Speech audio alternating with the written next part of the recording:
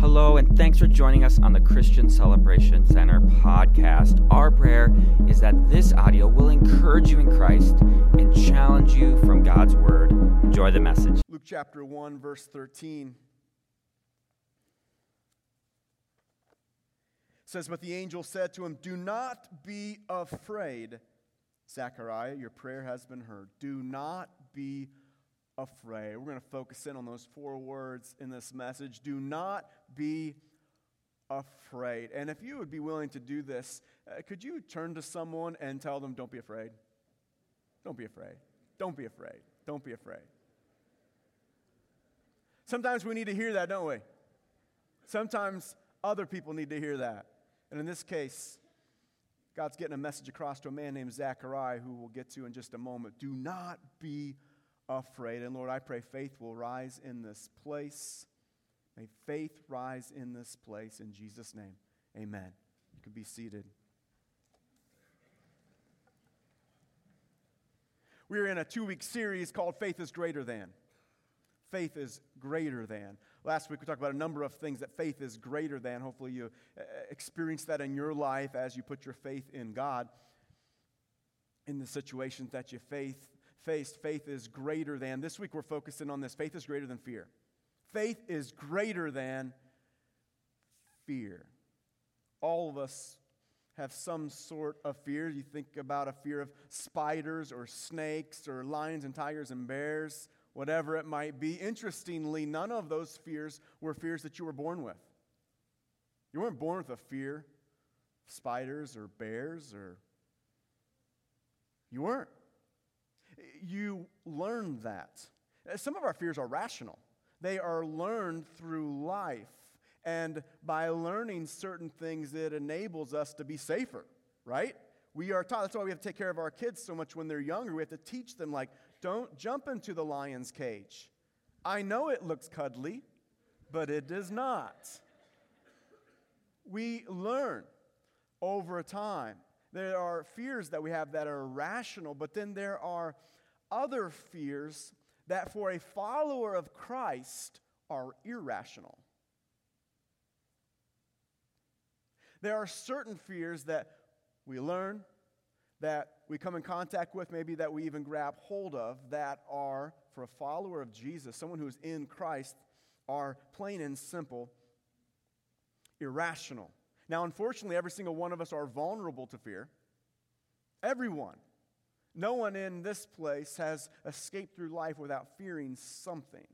We're all vulnerable to fear, and even more tragic is that there are most likely some who are here today who are trapped by it. So what I want to do is I want to begin the message by listing about 15 or 17 different fears, and I want you to do an honest inventory in your life, all right? You don't have to raise your hand, hey, that's me! You don't have to be proud of it, but I do want you to be honest. Can you do that? Just honestly think about this, and you might think, this list is long. I just want to go through a number of fears. It's not an exhaustive list, but just about 15 or 17 different fears. And I just want to ask you, is this a fear that you have in your life? And just be honest. Take some inventory. Do you have a fear of being betrayed? Do you have a fear of sickness? Do you have a fear of getting that disease that seems to run in your family?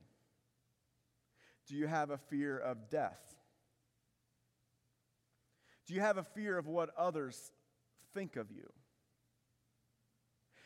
Kayla and I, my daughter, we were in a coffee shop just recently, a couple weeks ago, and we were drinking our coffee and people watching and talking, having a good time, and we looked over, and the music is pretty loud in there, and we look over, and there's a little girl with her mom, and the little girl's just kind of like, fumbling with the gift cards and the coffee or whatever. She waits in line, and the music is going, and she starts grooving with the music. It was so cute. This cute little girl just starts moving with the music, like doing some of her moves. She doesn't know the song, but she's just getting into it. And Kayla and I look over, and we're smiling. We're like, oh, my goodness, this is so cute. And this little girl looks over at us and sees us watching her. We are complete strangers.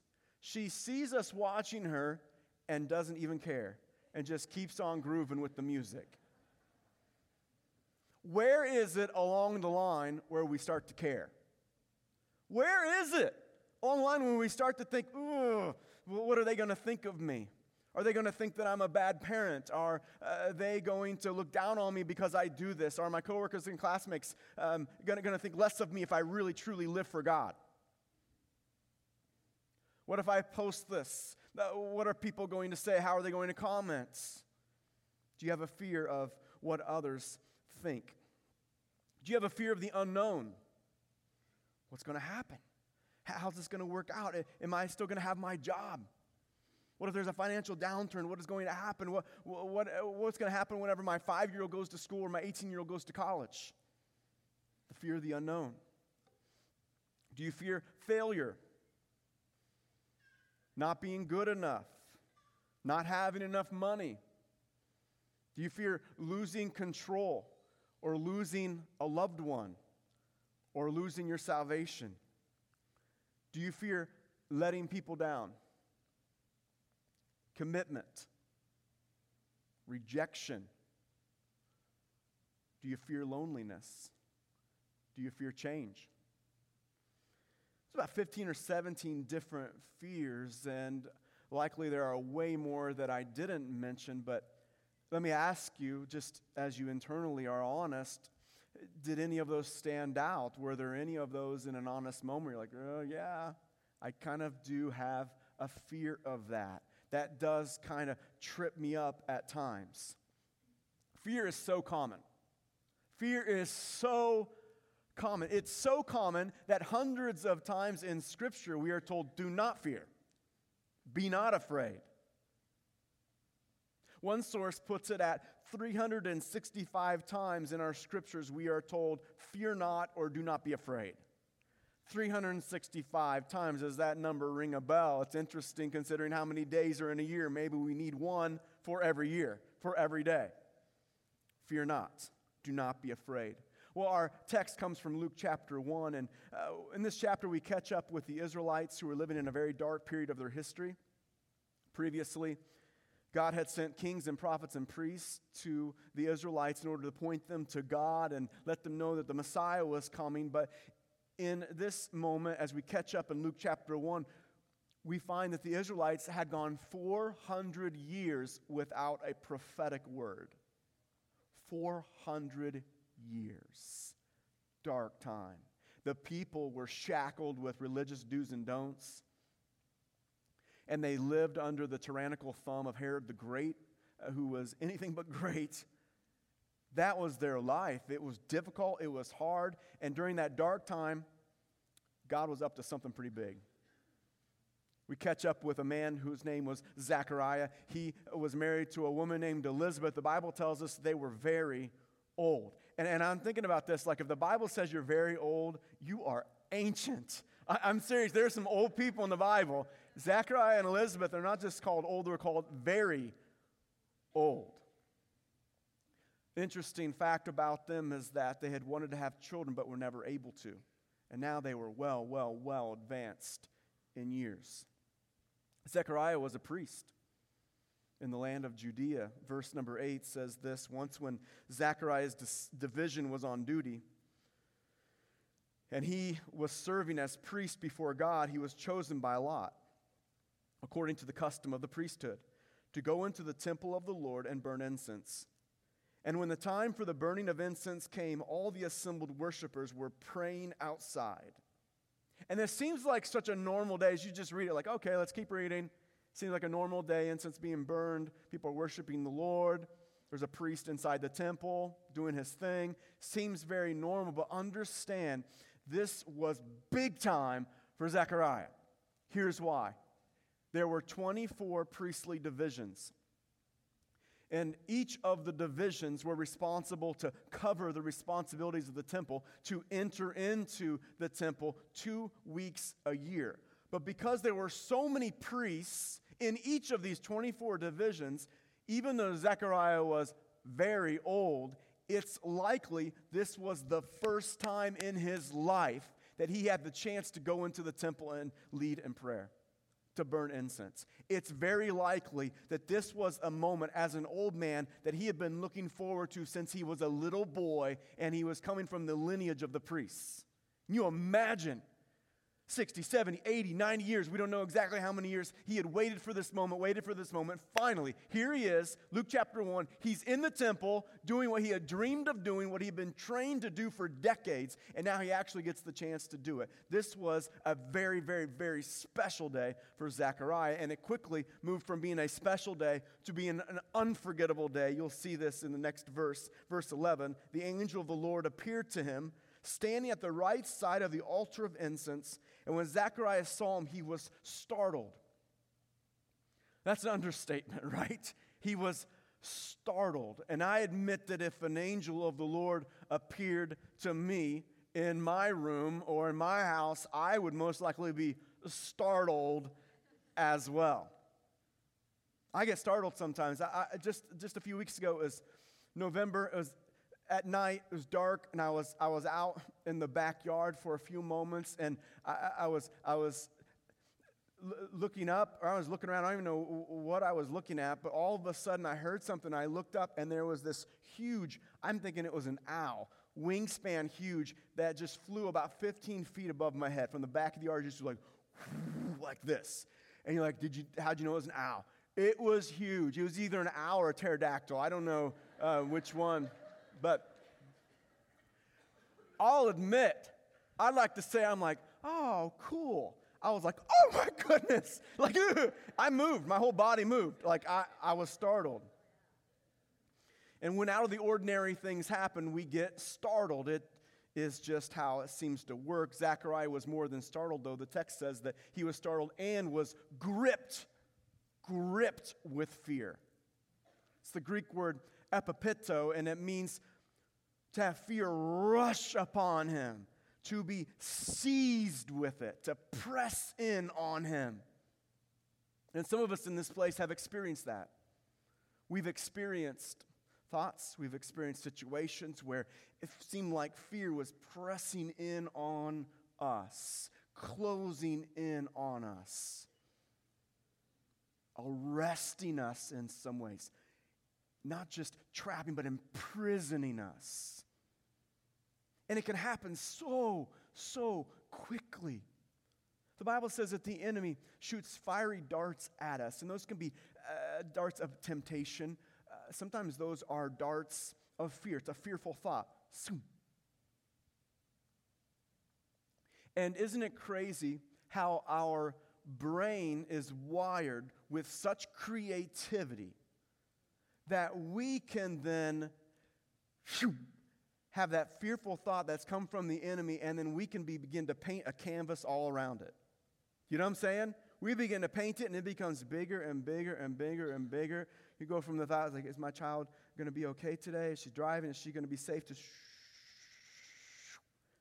And then there is this massive, huge scenario in vivid high def that you see in your mind.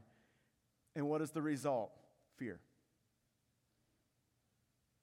Beginning with that fiery dart, our imagination taking over. If we aren't careful, then we have this vivid picture, and we can feel fear coming in on us. Zechariah was startled and gripped with fear. It shouldn't be any surprise. The massive angel shows up. He's seized with fear, and then we see what the angel says to him. The angel says to him, do not be afraid. Interestingly, this is the same phrase and statement, as I mentioned earlier in the message, that we see God saying to people all the time throughout Scripture. Don't be afraid, don't be afraid, don't be afraid.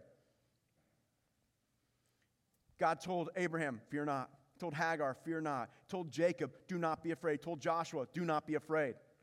You think even of the early account of the coming of Christ here on this earth. He told Mary, do not be afraid. He told Joseph, do not be afraid. He told the shepherds, do not be afraid. He told the disciples when they are in the storm on the boat, do not be afraid. And guess what Jesus told the disciples after the resurrection? Do not be afraid.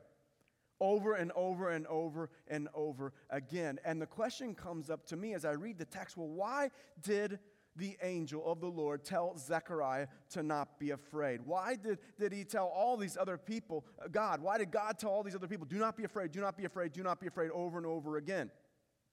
You might say, well, because they're afraid. I'll give you that. It's a good reason. But I believe that there's more. I believe that there is a more profound reason why over and over again we're told to not be afraid, and why in this instance Zechariah, who was seized with fear, was told not to be afraid, and it's this. Because God had something that he wanted to tell them. And when you're afraid, you can't hear. When you are seized with fear, you can't hear. Think about a small child who is really, really, really scared, and you come in and you got all this truth, all this wisdom that you want to share with them, and they are screaming, right? And you pick them up, they are so scared. They're screaming in your ear. All they see and hear from you is just this. You're like, I love you. You don't have anything to worry about. There's no one behind that closet door. There's really nothing to worry about. I will take care of you. You're saying all of these things, and that's not what they're hearing. They're just seeing your mouth move because they are screaming their heads off. When you're seized with fear, you can't hear. And over and over and over again in Scripture, if you look back in these passages, you'll see that time and time again, God would say, do not fear. Do not be afraid, because right after that, there was something that he was trying to get across to them. He needed to get them calmed down. He needs to get us calmed down because he wanted to share truth. The very thing that these people needed to hear, they couldn't hear if they were afraid. And God says, do not be afraid, because there was something that he wanted them to hear, something that they had to hear. To Zechariah, the angel of the Lord, bringing the message from God, said, do not be afraid. Your prayer has been heard. Your wife Elizabeth is going to have a son. You're to call him John. He's going to go on before the Lord, and he's going to prepare the way in the spirit of Elijah. To Mary, do not be afraid. You are highly favored, for you will conceive and be with child, and the child will be from the Holy Spirit, and his name will be great, and he will be called the Son of the Most High. To Joseph, don't be afraid to take Mary as your wife, for the child to be born to her is of the Holy Spirit. Don't be afraid to take her as your wife, because you're going to name him Jesus, and he will save his people from their sins. Think about the shepherds. Do not be afraid, for I bring you good news of great joy, right? That will be to all the people. And you need to go to Bethlehem, and you need to check this out, and you're going to find the baby wrapped in swaddling clothes lying in a manger. You see, over and over again, God said, do not be afraid, do not be afraid, do not be afraid, because there's something that he wanted them to hear. Fear causes you to miss out on what God wants you to hear, what God wants you to see, and what God wants you to experience. Fear causes you to miss out. And that's the problem with fear. That's the problem with fear.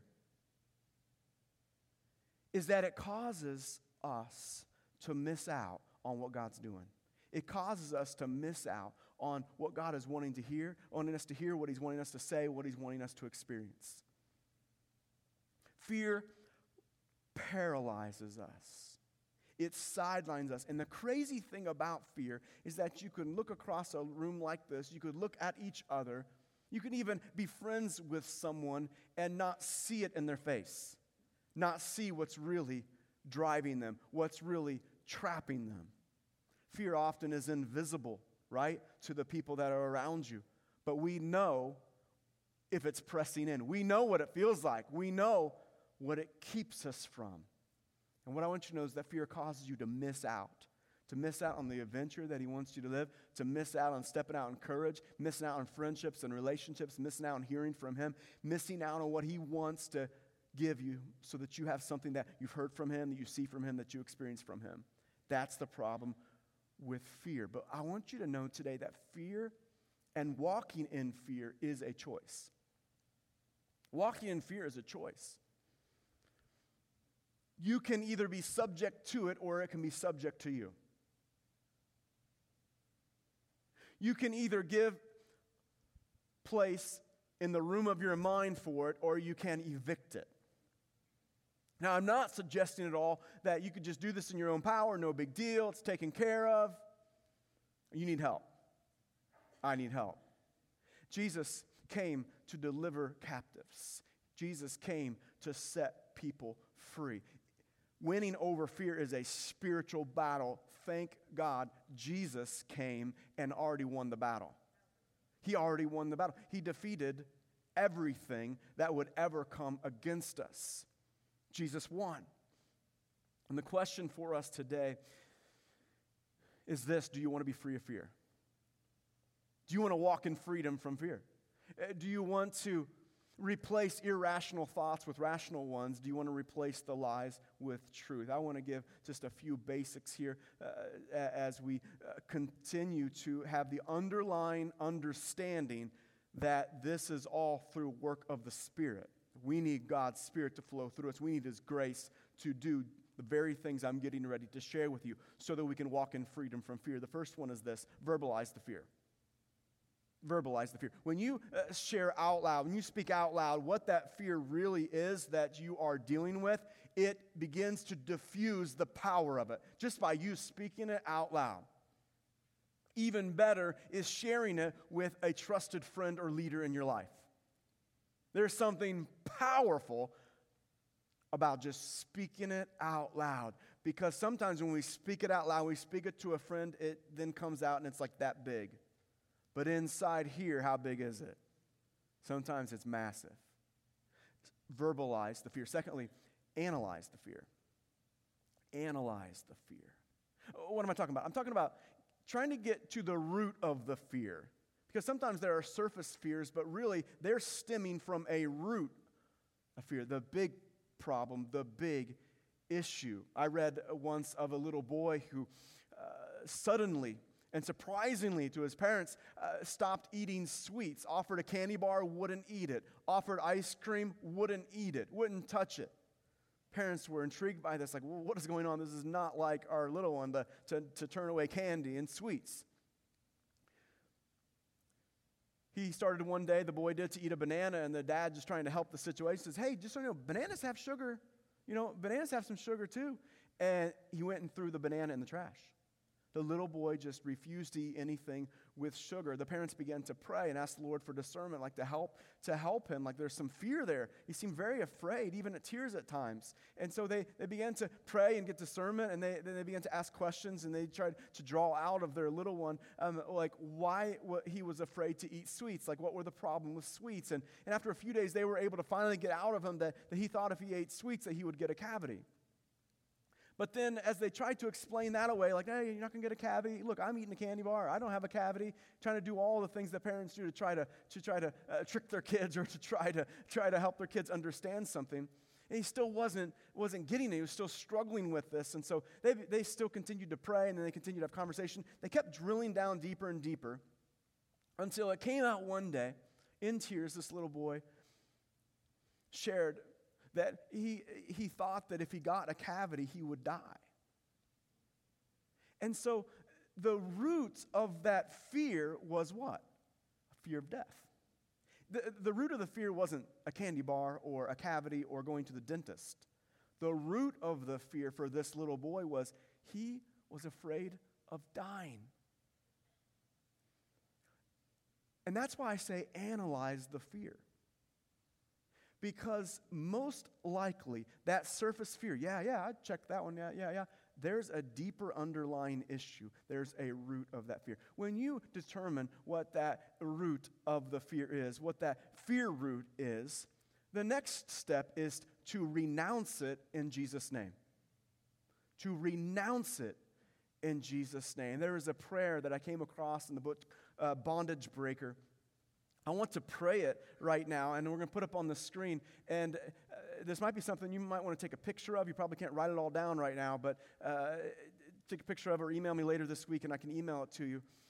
But it is something that we have to understand. Don't mess around with fear. Fear sidelines you. Fear paralyzes you. The enemy wants you to walk in fear. No, God wants us to walk in faith because faith is greater than fear. Let me just pray this. In the name and authority of the Lord Jesus Christ, I command Satan and all evil spirits to release their hold on me in order that I can be free to know and choose to do the will of God. As a child of God who is seated with Christ in the heavenly places, I declare that every enemy of the Lord Jesus Christ that is in my presence be bound, God has not given me a spirit of fear, therefore I reject any and all condemning, accusing, blasphemous, and deceiving spirits of fear. Satan and his demons cannot in any way prevent God's will from being done in my life today because I belong to the Lord Jesus Christ. You see, we got to renounce things that aren't of the Lord. We've got to renounce it. We don't mess around with it. We don't give it a room in our mind. No, it's keeping us from hearing, seeing, and experiencing what God wants us to hear, see, and experience. We renounce it in the name of Jesus. And when you renounce something, what you're doing is you are rejecting it, right? You're letting it go. Maybe there's been a fear that you've been holding on to so much that it has become part of your identity, and you've even to begin to say things about yourself out loud, even to other people. I'm a failure. I am a germaphobe. I am going to be alone.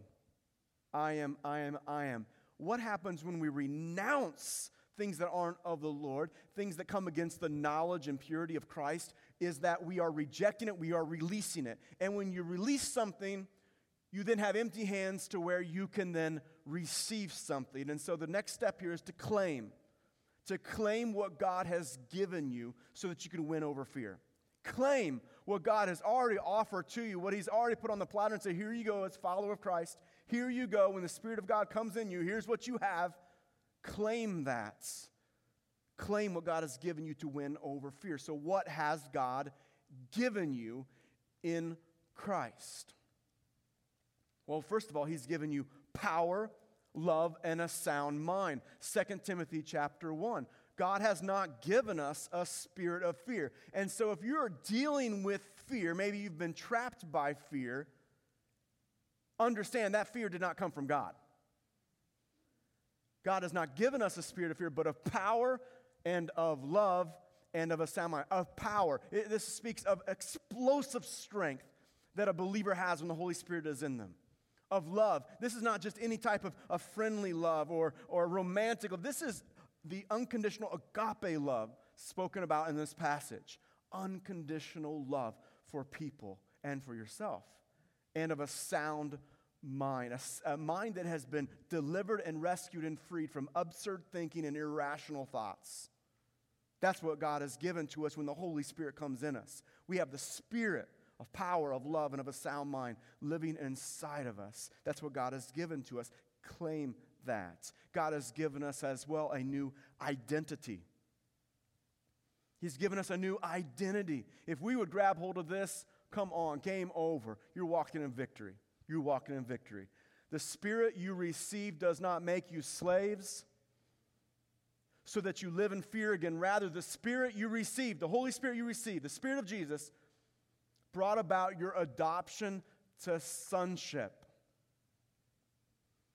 I love being a parent. I don't love family pictures because my boys are taller than me, and I'm always trying to get up on my tippy toes just so that I look a little bit taller and they push me back down. Don't really like getting family pictures, but something I do like is being in that moment when I've got my arms around my boys and my girl. You know what I'm saying?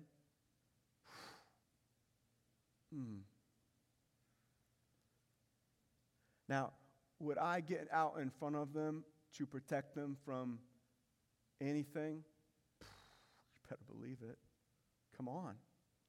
Men, you know what I'm talking about. Women, you know what I'm talking about. When we place our faith in Christ, God's like this. God of the universe is like this with you. You're adopted into His family. You take on His likeness. You represent Him. You carry His name and His authority. He's like this. What's going to get to you? Adoption to sonship. You see, when we come to Christ, we are given a new identity. We're not given us the Holy Spirit so that we can be slaves again to fear. No, that's done. We've been given The Spirit of God that brings us into sonship, adopted into the family of God. He's given us power, love, a sound mind, identity that's new in Him, in Christ. And He's also given us freedom. Freedom. Some counselors and psychologists would say that the greatest fear that people have is the fear of death. Historically speaking, socially speaking, it is the greatest fear that people have. And look what the scripture says. Since the children have flesh and blood, that's us, we have flesh and blood. Since the children have flesh and blood, Jesus too shared in our humanity, so that by His death He might break the power of him who holds the power of death, that is the devil, and free those who all their lives were held in slavery by their fear of death. If you have placed your faith in Jesus Christ and you are still walking in fear of death, you don't have to.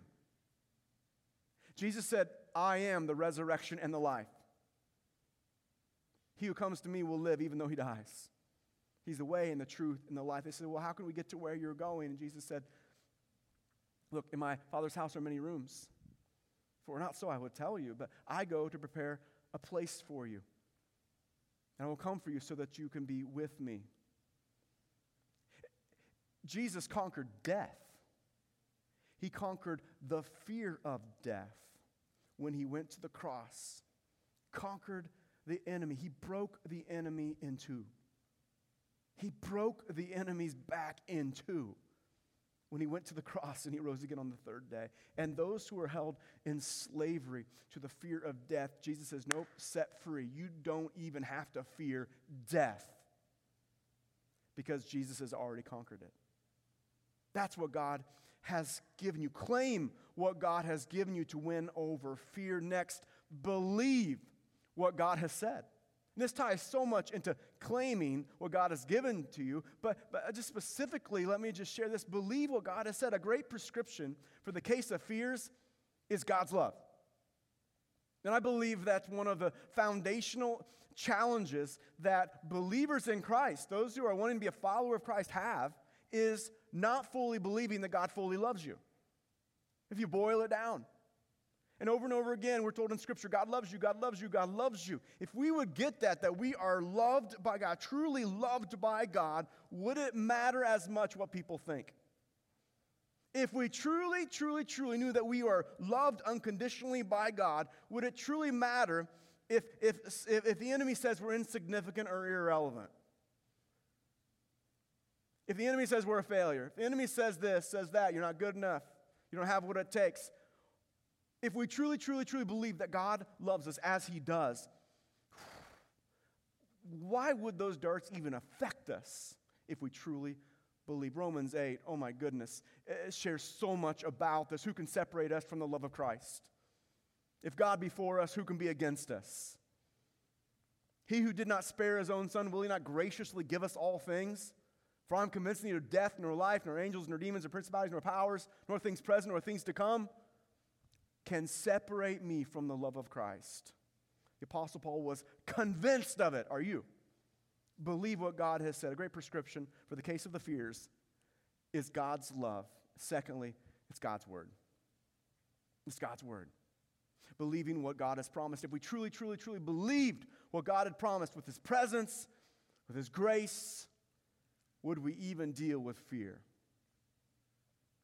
There's an acronym that maybe you've seen, and I'll put it up here, and I add just a little bit, change it a little bit, but what are fears? Fears are false evidence appearing really scary. It's false evidence appearing really scary. We've all had false evidence appear really scary in our lives at different times, and then we paint the pictures and make it even worse, and then we become, over time, trapped by it. And God wants us to be set free. I've been praying yesterday and today for an illustration to kind of try to just put a picture in our mind of this. Couldn't think of anything. And then this morning, early, I parked my car in the parking lot, and I was walking into the church building. And as soon as I got out of my car, this huge barking sounded. And it was like, it sounded like a huge dog. A huge dog, rah, rah, rah. An angry dog. It sounded like he woke up on the wrong side of his dog bed, and he was so angry at me. and he was barking. I didn't do anything to him, but he's barking. He's just loud. I'm sure he woke up neighbors. This dog is mad at me. But as I'm walking from the back of the parking lot to the church building, I had zero fear. Now, it's one of those dogs, like if I was right by it and it's right there, it sounded huge, a huge bark, probably had a huge bite, I might be a little like, okay, let's figure out how to get out of this. But in that moment this morning, I wasn't scared at all. Why? Because I looked over and there's a 6-foot privacy fence. I couldn't even see the dog, and there's no way that dog could get to me. Now, think about what the scripture says that we've been given. It's something called the shield of faith. The shield of faith. The shield of faith. It's talking about believing the word of God, believing the promises of God. That shields us from the fiery darts of the enemy. Interesting thought. The more you know and believe of God's promises and God's word, the bigger your shield is. Unfortunately, some people are walking around with a shield about this size. They believe a little bit of the word, maybe know a little bit of the word, and enemies shooting fiery darts at them, and this is all they got. That's all they got. It's just, how hard? You're going to miss some, right? If you're in war, you're going to miss some with this little bitty shield. I don't want to go into war with one of these. I want my shield to be bigger than me.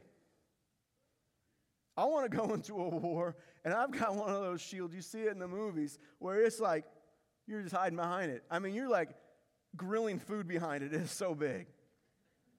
You're not worried at all because the fiery darts of the enemy can't even hit it. The enemy's bark so loud. It's so loud. It is sounding angry. And it seems so blasphemous and deceptive, and it seems so scary, and sometimes it even seems real. But it's false evidence.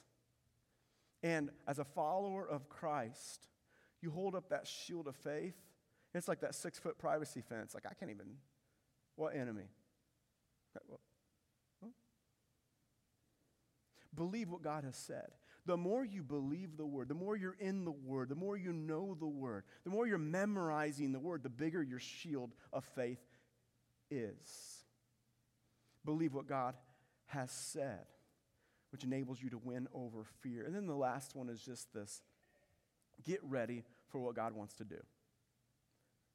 Get ready for what God wants to do. Because in these instances, over and over and over again, when the Lord came to someone and said, don't be afraid, don't be afraid, he had something that he didn't want them to miss out on. And there were great days ahead. In fact, greater days ahead than they had ever experienced before. Think about Zechariah. God sends a message to him and says, Zechariah, get ready. Your wife's going to get pregnant. Remember, he was very, very old. His wife was very, very old. And yet, here they are, ancient. And they were getting ready to get pregnant and have a baby. The prayer that they have been praying their entire married lives. Boom. Now they're going to get pregnant. Now they're going to be parents. And not only parents of a kid, parents of John the Baptist, who went and prepared the way of the Lord, the voice of one crying in the wilderness. The forerunner to Jesus. Oh, Zechariah had greater days ahead, didn't he? Think about Mary. Come on. Mary, don't be afraid. You've got some great days ahead. Let's get past this fear because you've got some great days. I mean, she bore the Christ child. She got to be the earthly mother of Jesus. Come on. Think about Joseph. Joseph, don't be afraid. You got great days ahead. There are things that are going to happen that you can't even imagine right now. You're going to see things you can't even imagine. You get to be the earthly father to Jesus, no pressure. You get to help raise him in his early years. Provide for him in his early years. Come on, Joseph, you thought your life was good before. You got greater days ahead. Let's get over this fear. Think even of the shepherds. God's like, don't be afraid. Bring you good news. I mean, they were just doing what they did every night. Again, third shift, again, watching the sheep at night. And then the angel shows up, message from God, hey, you got greater days ahead because we're going to let you be some of the very first people in the history of the world that are going to get to see Jesus in the flesh. You get to go see him. Greater days are ahead. Don't let fear cause you to miss out on what God wants to say, what he wants you to hear, and what he wants you to experience. Don't let fear miss out. Don't let fear cause you to miss out. May your faith be greater than your fear. May your faith in God be greater than any fiery dart of the enemy that we're not going to give place to. We're going to renounce that. We're going to claim what God has given us, and we're going to walk by faith. Did you know that the first time fear is mentioned and seen in the Bible is right after a sin had been committed? First time. Adam and Eve, after they sinned, they went against God's commands. They had it perfect. They had it perfect. Relationship with the Lord in the garden. And then they sinned. And right after that is the first time we see fear ushered into human existence. They sinned. Suddenly they were afraid. Fear is a result of sin. That's why fear is in the world. That's why sickness is in the world. That's why these other things that sin has caused is in the world because of sin. And from the very beginning, even before the beginning of time, God had the plan, right? To send Jesus.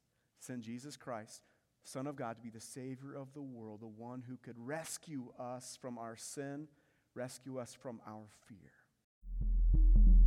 Thank you for listening. You know, we believe God has something amazing in store for you today. And now is the perfect time to take a few moments